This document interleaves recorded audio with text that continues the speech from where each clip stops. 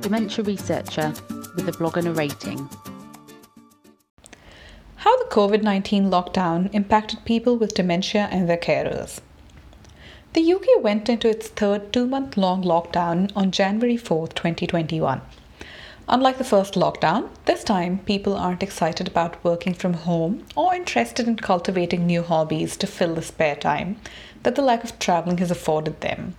Instead, from their experience of the previous 2 lockdowns, they're concerned about the effect prolonged social isolation will have on their physical and mental health.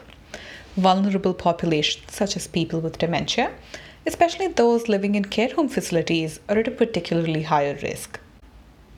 See, 86% of individuals living in care homes have dementia. During the first lockdown, these care homes enforced strict social distancing measures to curb the spread of infection. These new rules raised barriers for individuals in seeking specialized healthcare and therapies. It also made it harder for carers to obtain support for caring. Despite the rigorous measures, care homes saw especially high rates of both COVID cases and deaths during the earlier stages of the pandemic. In fact, 49.5% of these deaths were deaths of people with dementia.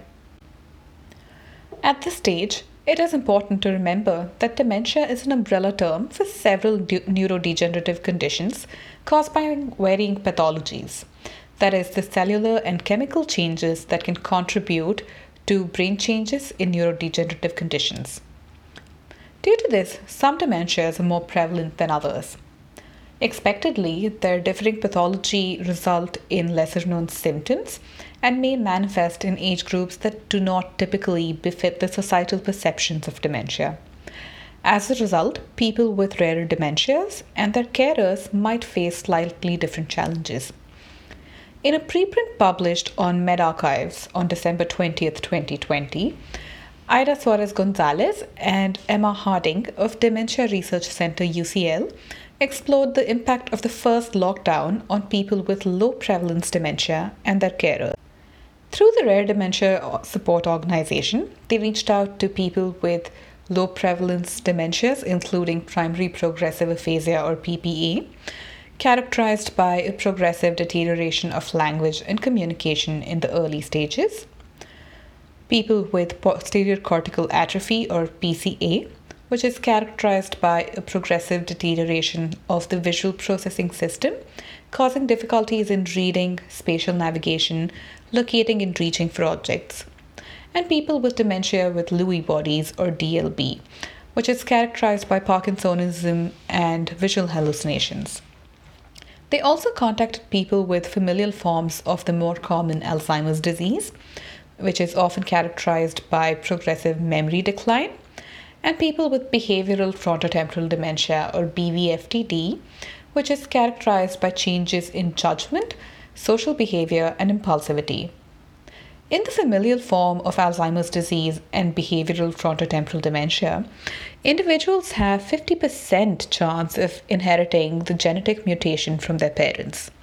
Individuals carrying these mutations can display Alzheimer's disease and behavioral frontotemporal dementia symptoms in their early 40s and 50s.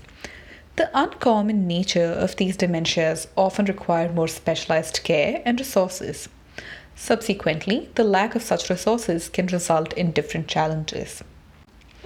In their study, Suarez-Gonzalez and Harding administered an online survey of 11 questions, 8 yes or no questions and 3 open-ended questions, to gain insight into how the first lockdown affected people with dementia in terms of their cognitive symptoms, psychological well-being, ability to do things, ability to connect with people, changes in their general health, and medication.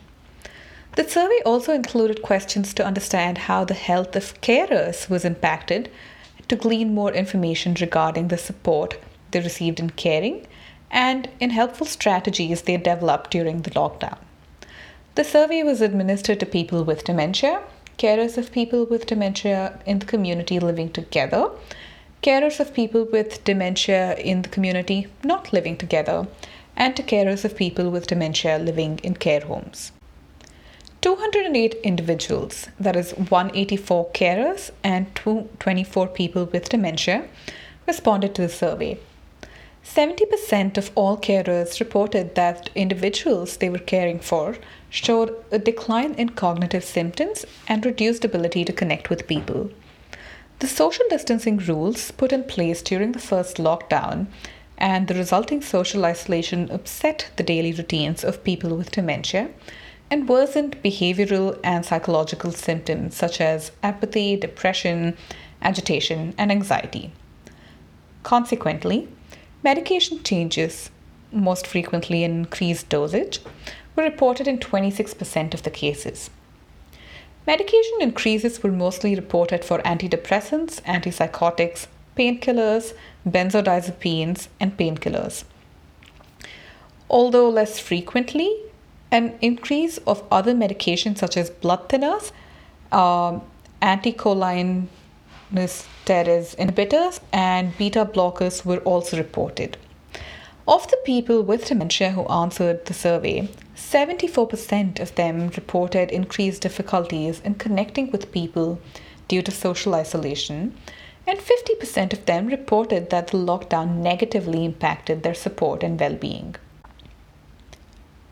Almost all carers of people living in care homes, regardless of the type of dementia, reported an increase in stress levels due to the lockdown. More notably, these carers reported difficulties in providing care in the current circumstances. These carers also reported a higher percentage, that is 75%, of worsening of cognitive symptoms. In comparison, carers of people with dementia in the community not living together and carers of people with dementia in the community living together reported low percentages of cognitive decline, that is 63% and 70% respectively.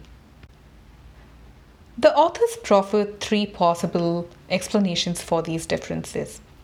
They suggest that cognitive decline in people with dementia living away from carers may have been accelerated as they received less care and support.